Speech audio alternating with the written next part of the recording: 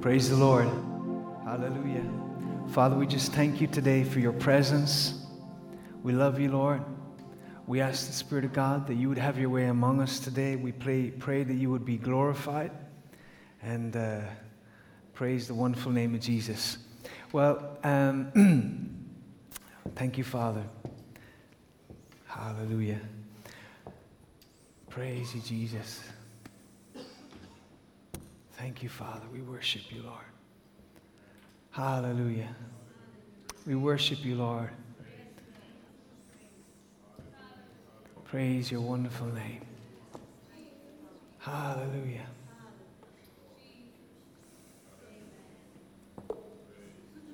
What a privilege it is to serve the King. Amen. Glory to God. So,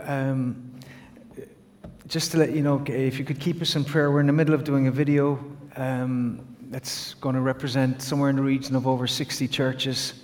We're going to be launching the video this week. Edmund has been doing a huge amount of work in the background, and we're very excited because, the video is just calling on the government to open the churches.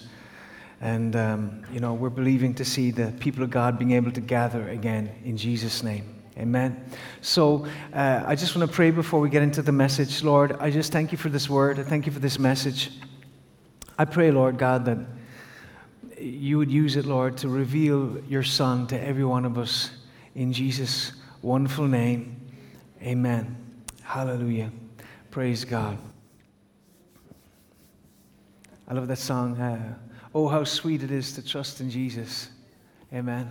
Hallelujah. So today, the message is back to the Son.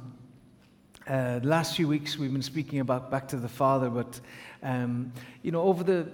since the start of the year, we've been dealing with some of the foundational or essential teachings of Christianity.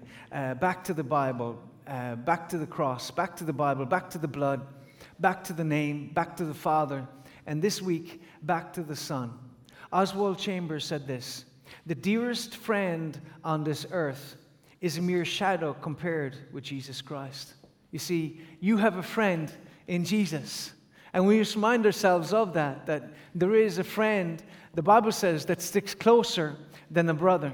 Because there was no one like Jesus, our Lord. No one knows you and no one loves you like Jesus. How many of you want to know him and love him more, as the song goes?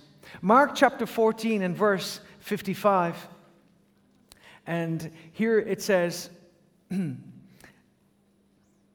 but Peter followed at a distance. Verse 55, now the chief priests and all the council sought testimony against Jesus to put him to death, but found none. For many bore false witness against him, but their testimonies did not agree. Then some rose up and bore false witness against him, saying, we heard him say, I will destroy this temple made with hands, and within 3 days I will build another made without hands. But even then their testimonies did not agree. And the high priest stood up in the midst of Jesus and asked Jesus, saying, do you answer nothing? What is it these men testify against you? But he kept silent and answered nothing. Again the high priest asked him, saying to him, are you the Christ, the Son of the Blessed? Jesus said, I am, and you will see the Son of Man sitting at the right hand of the power and coming with the clouds of heaven. And the high priest tore his clothes and said, what further need do we have of witnesses? You've heard the blasphemy. What do you think? And they all condemned him to be deserving of death. Then some began to spit on him and to blindfold him and to beat him and to say to him, prophesy. And the officers struck him with the palms of their hands. Hallelujah.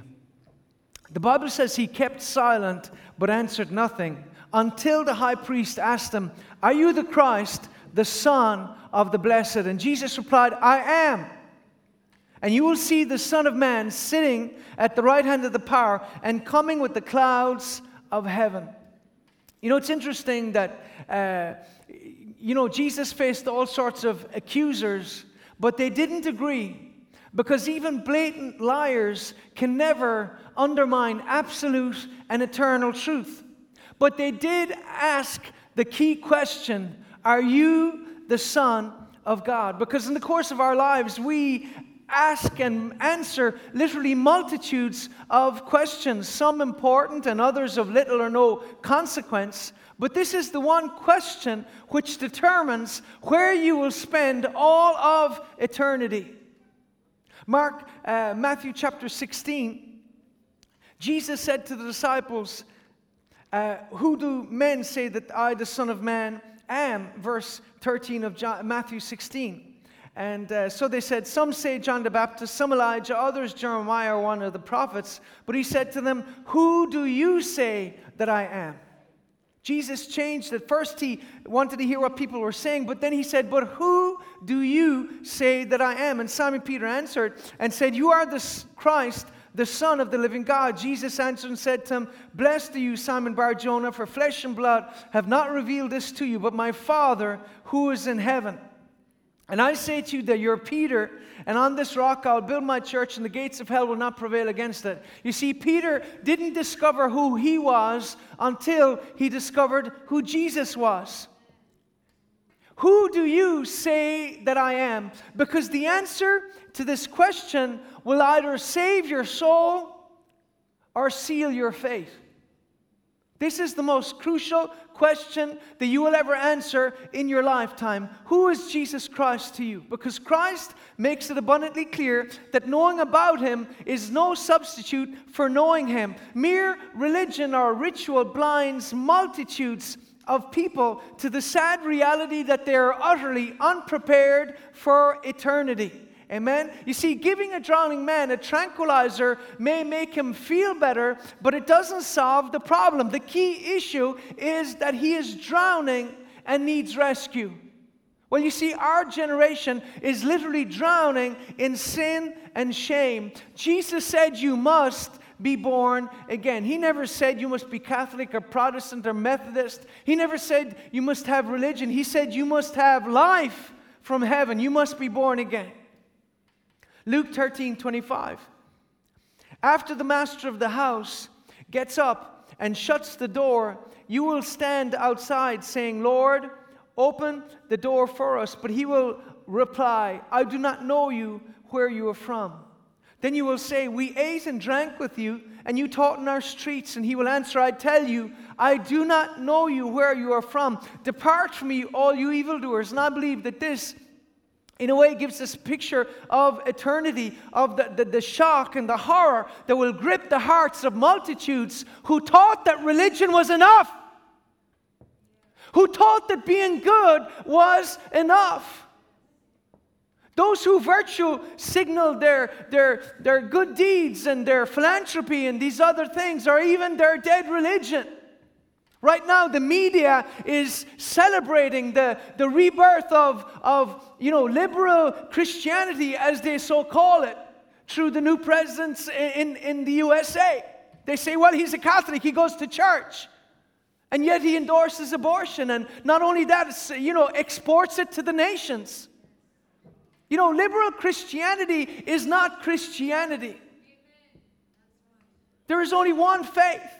And, Jesus said, if you know me, now that you know me, blessed are you if you do these things. Now that you know them, blessed are you if you do them. So again, Jesus here said, they said to Jesus, we ate and drank with you, and you taught in our streets. You see, good as defined by the world is very different to good as defined by God. It's very easy to describe ourselves as good or virtuous. It's very easy for us to try to take the moral high ground, but you know what? Remember, it's not what people say about you. It's not what you think about you. It's what God says about you. Amen? And this is why, again, these people, unfortunately, were deceived. And again, they said, we ate and drank with you. You taught in our streets. You see, they were in the crowd, but they weren't in Christ. Do you know Him? Or do you just know about Him? Because there are multitudes of people who go to hell for eternity who know all about Jesus. Don't tell me that priests who are able to abuse and do perverse things to little children go to heaven. I don't care what prayers you pray. You're going to hell. Because you have a devil driving you to do those things. You know, many people get frustrated when they see some of these priests in Ireland who died in many instances without ever being brought to justice. They were brought to justice. It might not have come in this life, but I assure you, it came in the next. Jesus said it would be better for you than to have a millstone thrown around your neck than for you to harm one of these little children. So again, let's, push aside a lot of the misapprehensions that we have and the delusions we have about what constitutes Christianity. Having a collar around your neck or a chain around your neck does not make you a Christian. Jesus said you must be born again. Do you know the Lord Jesus Christ as your Savior?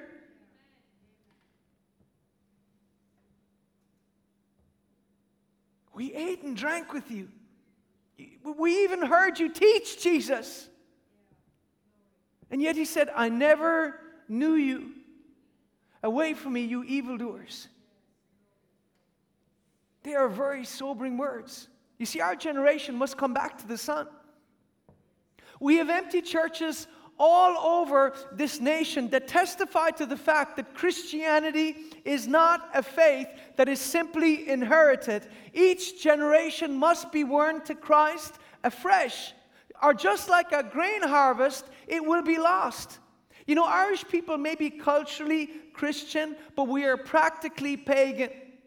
Because we have embraced heathenism and atheism and all sorts of perversion. We mock God, we slaughter our unborn, and we reject biblical truth. You see, God is calling us back to the Son, and you are not coming back to the Son unless you come back to the truth that is contained in His Word. You only know God to the degree that you know His Word. You only love God to the degree that you obey His Word. Our generation must come back to the Son. Acts 17 and 30. So indeed God, having overlooked these times of ignorance, now commands all men everywhere to repent. It's not a suggestion, it is a command. Repent, turn from your sins. Luke 24:47. And in His name, repentance and forgiveness of sins will be proclaimed to all nations, beginning at Jerusalem. What was the message that was to be proclaimed? The message was to be repentance and forgiveness of sins. This is key. I sometimes wonder what we have done to the message of the gospel. You know, again, I think this is sobering. We have to ask this question. What have we done to the message of the gospel that the world can reject biblical truth and continue on their merry way to a lost and a Christless eternity, and we do not wake them nor weep for their souls?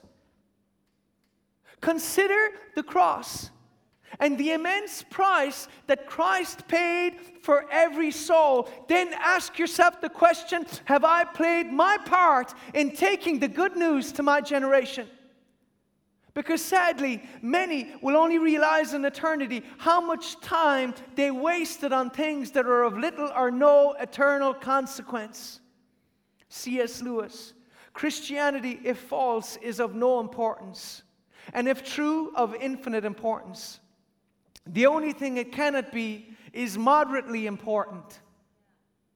So Christianity is either immensely important or unimportant. Pick your side and live your life accordingly.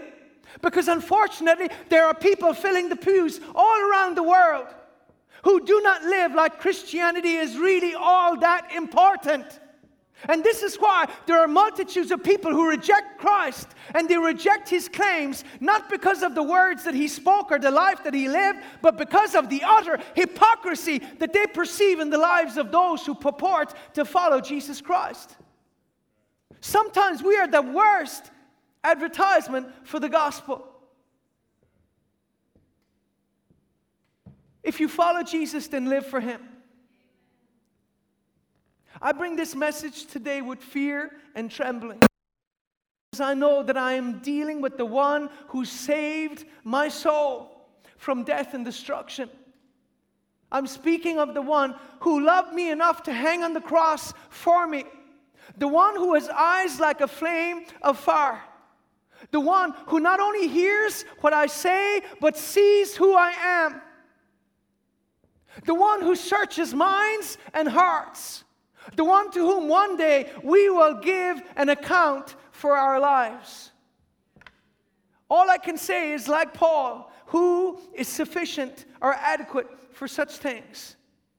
Because the person of Christ is like a huge mountain. The closer you get to it, the more you realize you can't capture it in one picture. All you can do is convey some small aspects of it. And so too, with regards to the person of the Son, I hope to address a few facets of Christ, our Savior, today. I cannot give a conclusive message that will, cover every aspect, but I will try and cover some few small parts today. And truly, He is altogether lovely. Song of Solomon 5:16 says, His mouth is most sweet, yet, yes, He is altogether lovely. This is my beloved, and this is my friend, O daughters of Jerusalem. Again, you have a friend in Jesus. Philip the evangelist had one qualification for the lost to be saved and baptized. Believe that Jesus Christ is the Son of God. Acts chapter 8. Standing before the Ethiopian eunuch, verse 35. Then Philip opened his mouth and beginning at this scripture, preached Jesus to him. What was he preaching from the Old Testament? Book of Isaiah. Hallelujah. Praise you, Jesus. Old Testament, New Testament has one message: Jesus Christ and Him crucified. He preached Jesus to him. Now as they went down from the road, they came to some water, and the eunuch asked, see, here's some water. What hinders me from being baptized? So part of the message he gave was the importance of being baptized. Then Philip said to him, if you believe with all your heart, you may. And he answered, I believe that Jesus is the Son of God. This was the message that Philip had. Paul had one message after he encountered the risen Christ. As he stood in the temple, he declared that Jesus Christ alone is the Son of God. Acts 9:20. At once he began to preach in the synagogues that Jesus is the Son of God. It's interesting that after his divine encounter with Christ, he didn't preach socialism or social justice or climate change or feminism, veganism or identity politics. The one who once persecuted believers now boldly lifts up the Son of God. You see, John 12:32 says, and if I be lifted up from this earth, will draw all people to myself. We have one job, and that is lift up Jesus. Lift Him up in all that we do. If I be lifted up from this earth, I will draw people to myself. You see, Christ calls us to Himself, not to an agenda, a philosophy, a cause, or even a religion. We're called to Him. And I believe in these end days that God is calling us back to the Son. You may respond, but we never left. But our lack of impact on our society testifies to our leanness of soul. Read the book of Acts and ask yourself, am I seeing this? Read the writings of Wesley or Whitefield and Finney and see what they experienced. The mighty revival, the salvations, the people weeping and groaning under the weight of their sin, coming to Jesus Christ. Ask yourself, are we seeing that? Are we truly walking in God's power? Matthew chapter 11, Jesus said, come to me, all you who are weary and heavy laden, and I will give you rest. Take my yoke on you and learn of me, for I'm humble and gentle in heart. You will find rest for your souls, for my yoke is easy, my burden is light. The invitation has been given, come to me. Christ has invited us to come, but if we were to be honest, how many believers are too busy to spend time in God's presence? How many of us neglect to seek the Son? But God, don't you know I have to get through a whole Netflix series, and after that I have another one? God, I have exams. I have kids. I need an MOG. Sorry, baby, but you are not ready for an MOG until you first learn to serve G-O-D. Amen? Hallelujah. For those of you who don't know, an MOG is a man of God. There will always be things to do. God, I have to study. God, I have exams. I have plans. I have a date, I have a career, I have a spouse, I have kids, I have bills, I have an ulcer, I have to retire, I have to die. That is the way some people go through their life. They just rush through their life and never take a moment to reflect on the one who gave them life. Is it okay if I preach the gospel today? And put on a suit especially. Hallelujah. Haggai chapter 1 talks about consider your ways. The churches have been closed for the best part of a year. I believe we need to consider our ways. As the church, we've been put in the same category by the Irish government as museums. We need to consider our ways.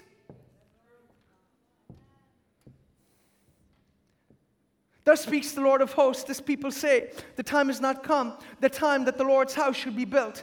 Then the word of the Lord came to Haggai the prophet, saying, is it time for you yourselves to dwell in your paneled houses, and this temple to lie in ruins? Now therefore, thus says the Lord of hosts, consider your ways. You've sown much, and you bring in little. You eat, but you do not have enough. You drink, but you're not filled to drink. You clothe yourselves, but no one is warm. And he who earns wages to put it in a bag with holes. Thus says the Lord, consider your ways. Revelation 2:4, I have this against you, forsaken your first love. The painful truth is this. Many believers have wasted the extra free time they've been given over the last year, either through laziness or misplaced priorities. But today, God is calling us back to the Son. The truth is, your life could forever be changed by this message, but sadly, some of you can't even sit and watch a message without getting up and going off and being distracted. I'm not saying it's easy to be sitting watching a TV screen, but you know what? This is where we are right now, and you have to persist. You have to press through. There's a deeper walk for you and me. Yes, it's wonderful to come back to the Father, but as Christ said, no man comes to the Father except they come through the Son. John 14:6, Jesus answered, I'm the way, the truth, and the life. No one comes to the Father except through me. So we cannot truly encounter the Father unless we first encounter the Son. But we can't encounter the Son if we don't understand these next few things I'm going to share with you. Firstly, His humility. John chapter 3 and verse 25. Then there arose a dispute between some of John's disciples and the Jews about purification. And they came to John and said to him, Rabbi, he who is with you beyond the Jordan, to whom you've testified, behold, he is baptizing, and all are coming to him. Jesus answered and said, a man can receive nothing unless it has been given to him from heaven. You yourselves bear witness that I said, I am not the Christ, but that I've been sent before him. He who has the bride is the bridegroom. But the friend of the bridegroom who attends to him and hears him rejoices greatly because of the bridegroom's voice. Therefore, this joy of mine is fulfilled. He must increase, but I must decrease. He who comes from above is above all. He who is of the earth is earthly and speaks of the earth. He who comes from heaven is above all. But what he has seen and heard, that he testifies, and no one receives his testimony. He who has received his testimony has testified that God is true. He whom God has sent speaks the words of God, for God does not give him the Spirit by measure. The Father loves the Son and has given all things into his hands. He who believes in the Son has everlasting life. He who does not believe in the Son shall not see life, but the wrath of God abides on him. John is faced with the sobering reality that his star is setting, that his time to step off the stage of life is fast approaching. And so he points the people to the Son. John exemplified the humility of Christ in his gracious response to his waning influence. He hadn't done anything wrong. It was just God's sovereign timing and plan to lift up Christ. Psalm 75 and verse 7, but God is the judge. He puts down one and exalts another, because Christ himself exemplified humility in all that he said and did. Why? In his life, he identified in all that was humble. In his birth, he was born in a stable to peasants and laid in a manger, which was an animal's feeding trough. His birth was witnessed not by, VIPs and kings and generals, but by no-name shepherds. I mean, if he was born today, his birth certainly wouldn't have appeared in Hello Magazine. He was, in his life, he ministered to the lonely and to outcasts and to beggars, lepers, tax collectors, and prostitutes. He called uneducated, unsophisticated fishermen to follow him. There were no Harvard graduates or Mensa, signed up members of Mensa in his entourage. Rather, they were just ordinary people like you and me. And when you read the Gospels, you realize this. He even rode on a donkey. I don't care who you are. You can't look impressive when you're sitting on a donkey. I've heard a minister once say, well, they were the Cadillac of their day. Don't be an idiot, all right? A donkey is not an impressive looking animal. A horse, yes. A donkey, no. But you know what? The reason he did that was he came in humility, okay? You see, Christ didn't need gold, for he is God. He didn't need the empty praise of man, for he had the affirmation of his Father. He didn't need labels or titles or thoroughbreds to define him. John 8 and verse 14, Jesus answered, even if I testify on my own behalf, my testimony is valid, for I know where I came from and where I am going.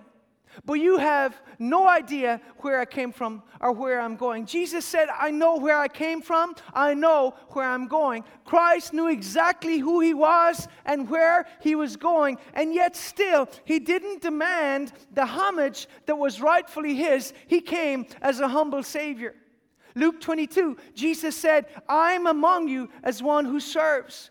There was a dispute among them, verse 24, as to which of them would be considered the greatest. And he said to them, the kings of the Gentiles exercise lordship over them, and those who exercise authority of them are called benefactors, but not so among you. On the contrary, he who is greatest among you, let him be the younger, and he who governs as he who serves. For who is greater, he who sits at the table or he who serves?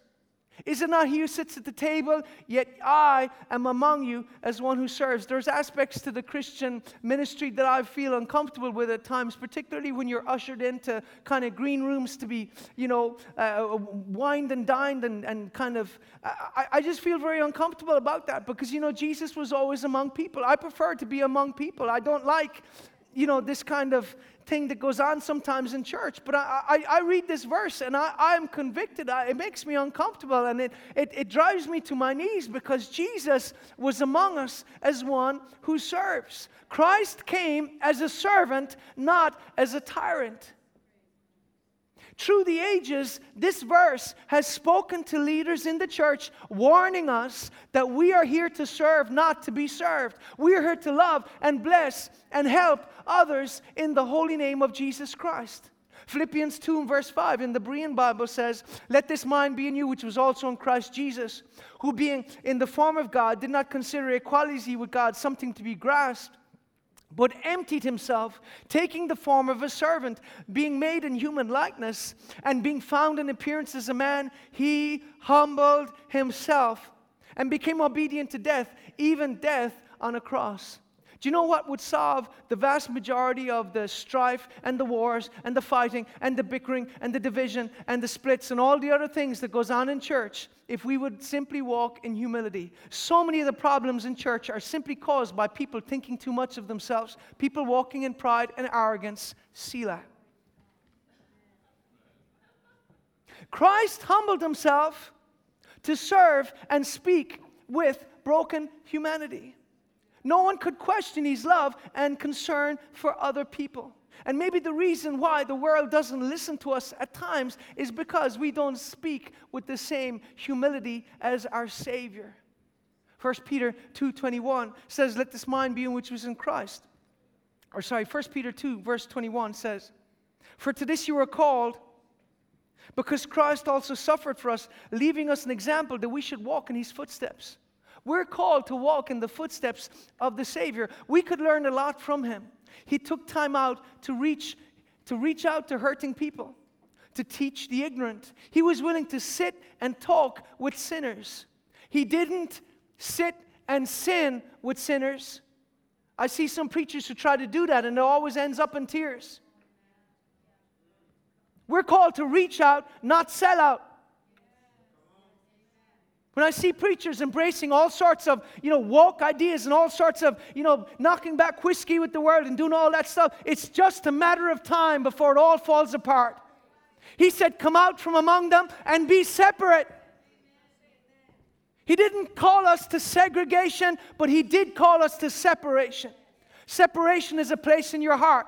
And if you're a leader in this church, I don't want you taking selfies with whiskey or alcohol or doing that. Don't mess with that stuff. It's destroyed so many lives. We're called to walk in His footsteps. He sat and He talked with sinners. He touched lepers. He blessed children. He showed respect to women. His humility. Secondly, His humanity. John chapter 8 and verse 20, Jesus refers to Himself as the Son of Man. Matthew 8 and verse 20. Thank you, Jesus.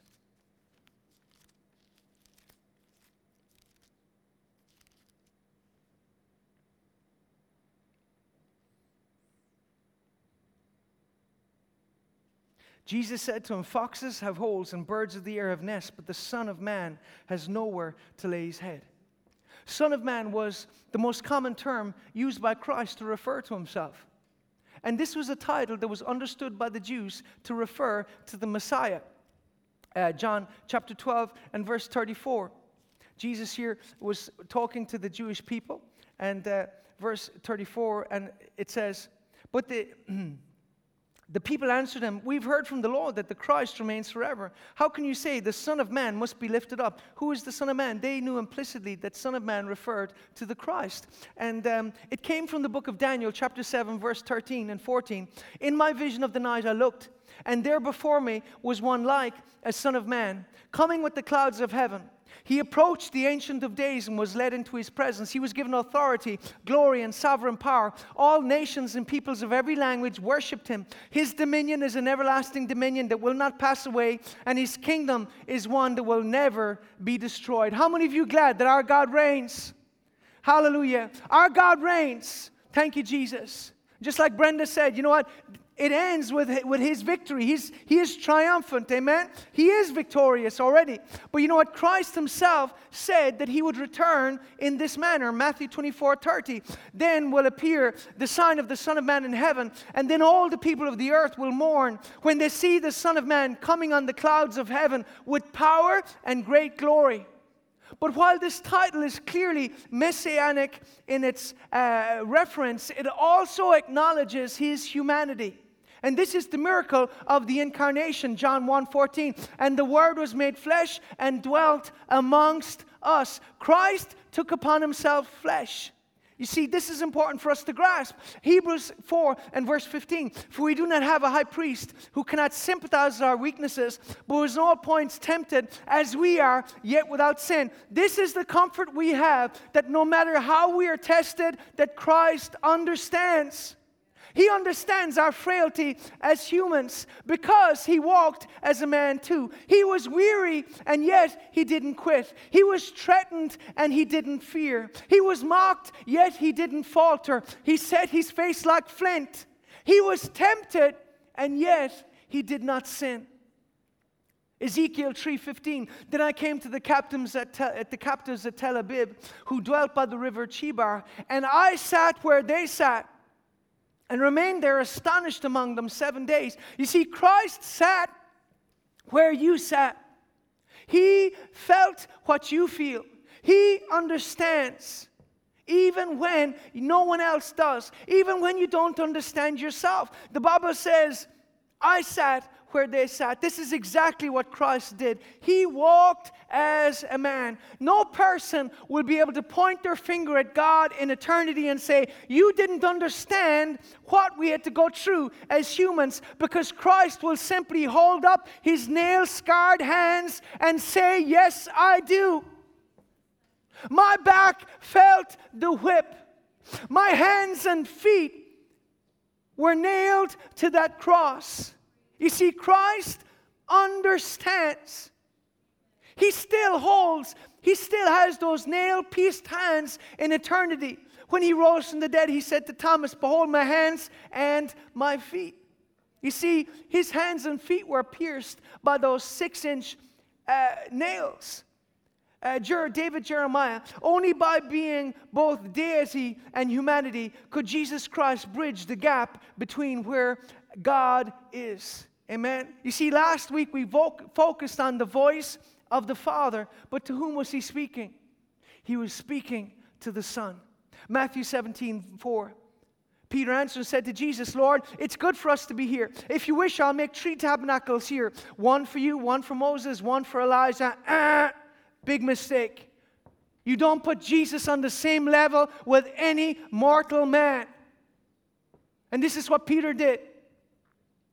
And while he was still speaking, behold, a bright cloud overshadowed them, and behold, a voice out of the cloud saying, this is my beloved Son, with whom I'm well pleased. Listen to him. Listen to him. Look to him. Looking unto Jesus, the author and finisher of our faith. Listen to him. I don't spend my time listening to the latest COVID updates. I don't care about what Bill Gates or George Soros or anybody else from the WHO or anywhere has to say. I look to him. My looking to Jesus, the author, finisher of the faith. He begot me. He started me in this. He's going to finish it in Jesus' name. My trust is in him. We must listen to the Son. We must listen to the living Word. We must consider Christ and his claims on our eternal soul, because he alone is the way to heaven. Thirdly, his deity. Let me read this. If Jesus is not God, then there is no Christianity. And we who worship him are nothing more than idolaters. Conversely, if he is God, then those who say he was merely a good man, or even the best of men, are blasphemers.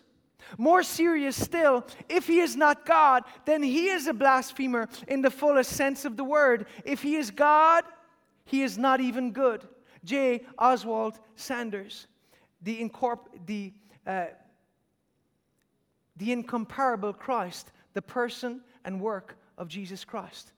You see, Isaiah chapter 9 and verse 6, talking about the birth of Christ, said, for unto us a child is born, unto us a son is given, and the government will be upon his shoulder, and his name will be called Wonderful Counselor, Mighty God, Everlasting Father, Prince of Peace.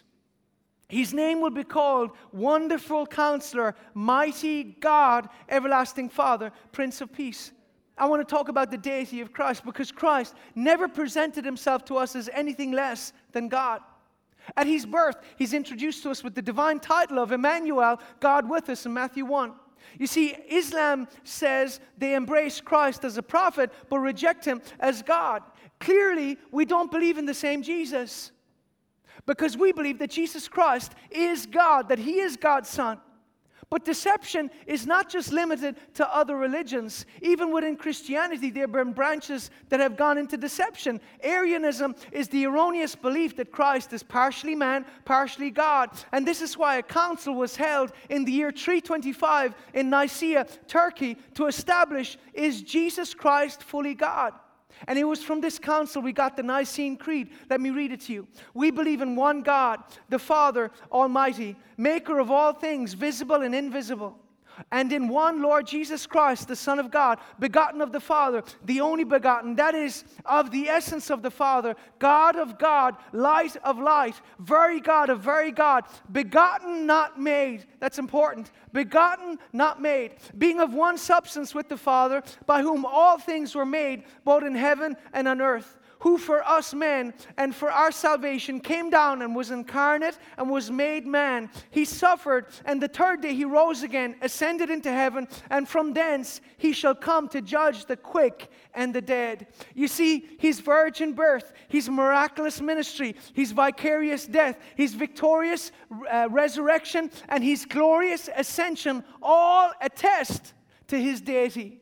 Because there's a danger that out of a sincere desire to make Christ relatable, more relatable to mortal men, that we end up denying or compromising his deity. You see, Son of God refers to Christ as the divine Son of God the Father. You see, he is God. He is not your drinking buddy or the man upstairs. He is God, and as God, he deserves your honor and respect. John chapter 1 and verse 1. It says, in the beginning was the Word, and the Word was with God, and the Word was God. He was in the beginning with God. You see, Jesus didn't just start existing when he was manifested in Nazareth. Rather, it says, he was in the beginning with God. All things were made through him, through the divine Word. And without him, nothing was made that was made. In him was life, and that life was the light of men. It's important to note that Jesus didn't become God through the virgin birth. Rather, he always was God's Son. The theological term hypostatic union comes from the Greek hypostasis, which means sediment, foundation, substance. It essentially describes the union of Christ's humanity and divinity in one divine existence. For Christ took upon himself flesh. The Bible says the Word was made flesh. Amen? And so Jesus was both God and man, perfectly divine, yet perfectly human. Hebrews chapter 1 and verse 1 addresses this, and it says, God, who at various times and in various ways spoke at times past to the fathers by the prophets, has in these last days spoken to us by his Son, whom he has appointed heir of all things, through whom also he made the worlds, who being the brightness of his glory and the express image of his person. And again, that gives us a picture of back when they were sealing letters, they would have the hot wax, and the person in authority had a signet ring with an image, and he would press that ring into the wax. The exact image of the ring was now on the wax. So too, Jesus was the express image of the Father. If you want to know what God is like, look at Jesus. Amen. You don't have to wonder. Read the Gospels, read the Bible, and you will see what God is like. Because he is the express image of the Father, who being the brightness of his glory and the express image of his person, and upholding all things by the word of his power, when he had by himself purged our sins, sat down at the right hand of the Majesty on high, having become so much better than the angels, as he has by inheritance obtained a more excellent name than they. There is power in the name of Jesus. That's why Satan wants to use it as a curse word. Charles Spurgeon said this: if Christ was not God, we are not Christians. We are deceived dupes. We are idolaters, as bad as the heathen we now pity. It is making man into a god if Christ be not God. You know, John chapter 20, again, it says, many other signs, therefore, Jesus also performed in the presence of the disciples, which are not written in this book. But these have been written that you may believe that Jesus is the Christ, the Son of God, and that believing you may have life in his name. Why did they write the Gospels? So that we would believe that Jesus is the Son of God. And I thank God that 2,000 years later, I have this book in my hands, and I can read for myself. And I can see what Jesus is like. The disciples were so absolutely convinced of Christ's deity that they were willing to suffer and die rather than deny that Jesus Christ is God. John even wrote a gospel so we could believe in the Son. You know, Luke 4:41, when Christ was casting out demons and they fell down before him, they declared, you are the Son of God. John 1:34, John the Baptist testifies that Jesus is the Son of God. And I myself have seen and have testified that this is the Son of God. You know, in John 11:27, Martha calls him the Messiah and the Son of God. Yes, Lord, she replied, I believe that you are the Messiah, the Son of God, who is to come into the world. Is it any surprise, therefore, that her brother was raised to life? Again, we read earlier in Matthew 16, Peter was given a divine revelation of the Son. And he said, you are the Son of God. Thank you, Jesus. Luke 22:66. As soon as it was day, the elders of the people, both chief priests and scribes, came together and led him into their council, saying, if you are the Son of God, tell us. But he said to them, if I tell you, you will by no means believe. And if I ask you, you will no means answer me or let me go. Hereafter the Son of Man will sit on the right hand of the power of God. Then they all said, "Are you the Son of God?" So he said to him, "You rightly say that I am." And he said, "What further testimony have we need? We've heard it from ourselves, from his own mouth." Ultimately, Christ was condemned because they rejected his deity. The next one I want to cover is his mercy. I thank God that in spite of where we fall, that Christ is filled with mercy. He had mercy on the broken multitudes that came to him for healing. He had mercy on the disciples in spite of their ineptitude and their completely misunderstanding what he was saying at times. He even had mercy on the Pharisees, because ultimately it was his mercy that moved him to rebuke them. Amen? Because he saw where their lifeless traditions were bringing them straight to hell. Mark chapter 6 and verse 32, one of the busiest days in Jesus' ministry. Jesus was so busy, and so it says, verse 31, he said to them, "Come aside by yourselves to a deserted place and rest a while." For there were many coming and going, and they did not even have time to eat. So they departed to a deserted place by boat by themselves. But the multitude saw him departing, and many knew him, and ran there on foot from all the cities. They arrived before him and sat and came together to him. And Jesus, when he came out, saw a great multitude, and was moved with compassion for them, because they were like sheep not having a shepherd. Christ was tired. His disciples were tired. They were weary. And yet, instead of being frustrated by the fact that he couldn't even get a break, he was moved with mercy and compassion for them. And it says, he began to teach them many things. When the day was now far spent, his disciples came and said, "This is a deserted place, and already the hour is late. Send them away that they may go into the surrounding country and villages and buy themselves bread, for they have nothing to eat." But he answered and said, "You give them something to eat." And I'm not going to read the rest, but it says he multiplied the loaves and the fish, and he fed them. He had compassion on them. He had mercy on them, even on something as simple as people being hungry. Amen. So again, I think this is beautiful that Jesus Christ is full of mercy. You know, Matthew chapter 20 talks about there were blind men, and it says Jesus was passing by.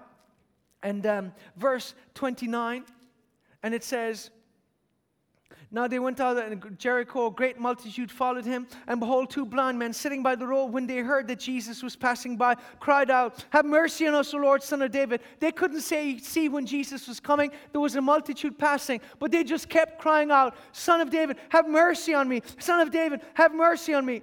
And it says, then the multitude warned them that they should be quiet. Why? They were annoying people.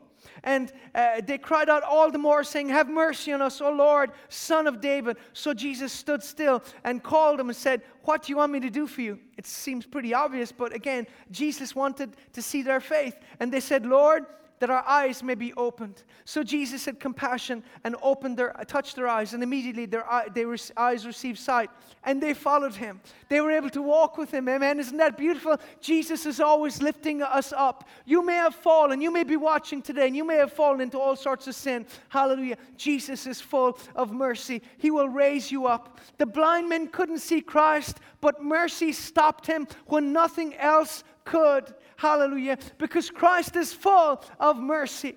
Lamentations 3:22. "The faithful love of the Lord never ends. His mercy never ceases. Great is his faithfulness. His mercies begin afresh each morning." Amen. You may have failed, but thank God that you can have a fresh start because of his mercy. Because of his mercy. We read in John 21, I'm not going to go there, but Jesus addresses Peter's sin in such a gentle, merciful manner. He said, "Peter, do you love me? Do you love me?" I know what I would have said to him. The very man who said, "I'll be there for you, Lord," and yet he runs off, and not only that, denies 3 times that he knows you. Jesus said, "Do you love me, Peter?" Peter said, "Yes, of course I love you." Again, he asked, "Lord, Peter, do you love me?"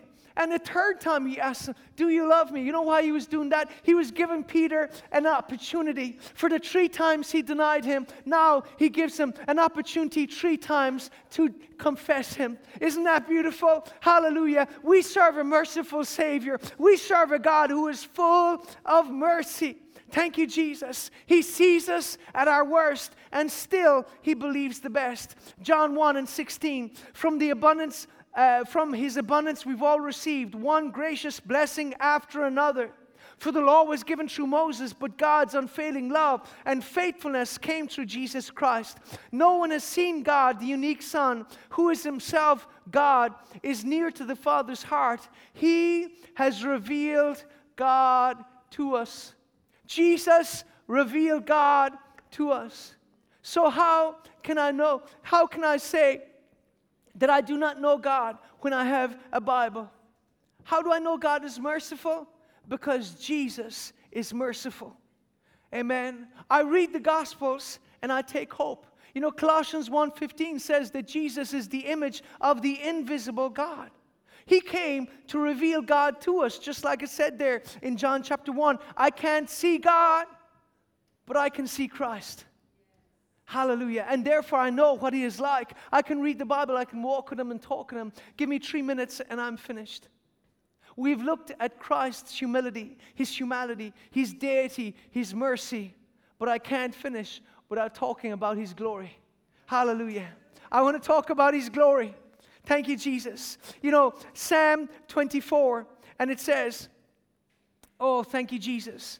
And verse 7, lift up your heads, O you gates, be lifted up, your everlasting doors, and the King of glory shall come in. Who is this King of glory? The Lord strong and mighty, the Lord mighty in battle. Lift up your heads, O you gates. Lift up your everlasting doors, and the King of glory shall come in. Who is this King of glory? The Lord of hosts. He is the King of glory. The Lord of hosts. He is the King of glory. We serve Christ, the King of glory. He revealed the glory of God to us. He died in shame, but He was raised in glory. Amen. Thank you, Jesus. And He is seated in glory at God's right hand. And the time is fast approaching when He will return in glory. You know, Revelation chapter 1 talks about that He is coming on the clouds of heaven. Hallelujah. Revelation 1:4. And it says, grace to you and peace from Him who is and who was and who is to come, and from the 7 spirits who are before His throne, and from Jesus Christ, the faithful witness, the firstborn from the dead, and the ruler of the kings of the earth, to Him who loved us and washed us from our sins in His own blood, and made us kings and priests to our God and Father. To Him be the glory and dominion forever. Behold, He is coming with the clouds, and every eye will see Him, even those who pierced Him. All tribes of the earth shall mourn because of Him. I'm the Alpha and Omega, the beginning and the end, says the Lord, He who is and who was and who is to come, the Almighty. We serve an almighty Savior, and He is coming on the clouds of heaven. He went from execution to exaltation. Hallelujah. And He is coming again in glory. Are you ready for His glorious return? Charles Spurgeon, if Christ is not all to you, He is nothing to you. He will never go into partnership as a part Savior of men. If He be something, He must be everything. And if He be not everything, He is nothing to you. Think about those sobering words. Habakkuk 2:14, the earth shall be filled with the knowledge of the glory of the Lord as the waters cover the sea. I believe we have a promise that in these end days, as dark as it may be, that we're going to see God's glory revealed in us and through us in Jesus' name. We serve a Savior who is glorious in power, and it's time to see His glory revealed to our generation, because His glory will first be revealed through His church. Hallelujah. We are called to arise and shine. Isaiah 60, arise and shine, for your light is come, and the glory of the Lord is risen upon you. For behold, the darkness shall cover the earth, and gross darkness the people, but the glory of the Lord shall be upon you and seen upon you. Glory to Jesus. God's glory will come upon you if you are ready, if you are yielded in Jesus' name. My last Bible verse, Psalm 85 and verse 8 and 9, it says, I will hear what God the Lord will speak, for He will speak peace to His people and to His saints. You see, Jesus says in John 3:18, Jesus didn't come to condemn. As the worship group come, He didn't come to condemn, He came to save. Amen. I love this. It says, I will hear what God the Lord will speak, for He will speak peace to His people and to His saints, but let them not turn back to folly. Surely His salvation is near to those who fear Him, that glory may dwell in our land. This is the promise we have. God's glory is going to dwell in our land. It's time for God's glory to once again dwell in Ireland. You know, Ireland was once known as the land of saints and scholars. You know what made it special? It wasn't the beautiful Celtic art. It wasn't the music. It wasn't the creativity of the Celtic people. It was Christ. It was the glory of Christ coming upon a people. It was a people who set themselves apart to God. God's glory was seen on this nation, and it shone to all the nations around. And this is why men and women went forth from Ireland with the gospel to Great Britain and all of Europe. Hallelujah. And I believe it's going to happen again. In the midst of the despair and the heartbreak, right here in the frustration and the misery, God is raising up a glorious church without spot or wrinkle, a church that will walk in the fear of God, a church that will be about the Master's business, bringing hope and healing, deliverance and salvation to hungry hearts. So let's go back to the Son, for He is our source, He is our strength, He is our Savior. Jesus Christ is Lord. Hallelujah. Praise the name of Jesus. Praise the name of Jesus. He is our Savior. Our Savior isn't in a vaccine. Our Savior isn't in a pharmaceutical company. Our Savior isn't in an ideology, a philosophy, or a government. Our Savior is Jesus. Our salvation is in Jesus. He is our strength. He is our source. He is our shield. He is our shepherd. And as I finish today, I want to ask you, do you know Jesus Christ? Do you have the peace of God that passes understanding? Have you been born from above? Have you been washed in His blood? Have you called on His name? Have you come to the Son? Jesus Christ is King. And like Hudson Taylor once said, either Jesus is Lord of all or He is not Lord at all. So today, before we go any further, I want to give you an opportunity to receive Jesus as your Lord and Savior. Just pray this prayer with me right now. Say, Lord Jesus Christ, I believe in my heart that you were born of a virgin. I believe that you lived a perfect life. And that when you died on the cross, you died in my place, bearing my sin and shame. Come into my heart, Lord Jesus Christ, and forgive me of my sins. I accept you as my Lord and Savior. Thank you, Jesus, for washing me in your precious blood. I renounce Satan and all of his works. Jesus Christ, you are Lord of my life. Thank you for saving me. Oh, thank you, Jesus. I'm going to pray for you today. But if you've prayed that prayer for the first time, there's people on Zoom rooms right now, and you can log in and have somebody pray with you. And if you've prayed that prayer for the first time, please let us know. And if you need a Bible, we'll send you one. We love you. But we're just going to sing this song, and then we're going to pray for whatever your needs may be today.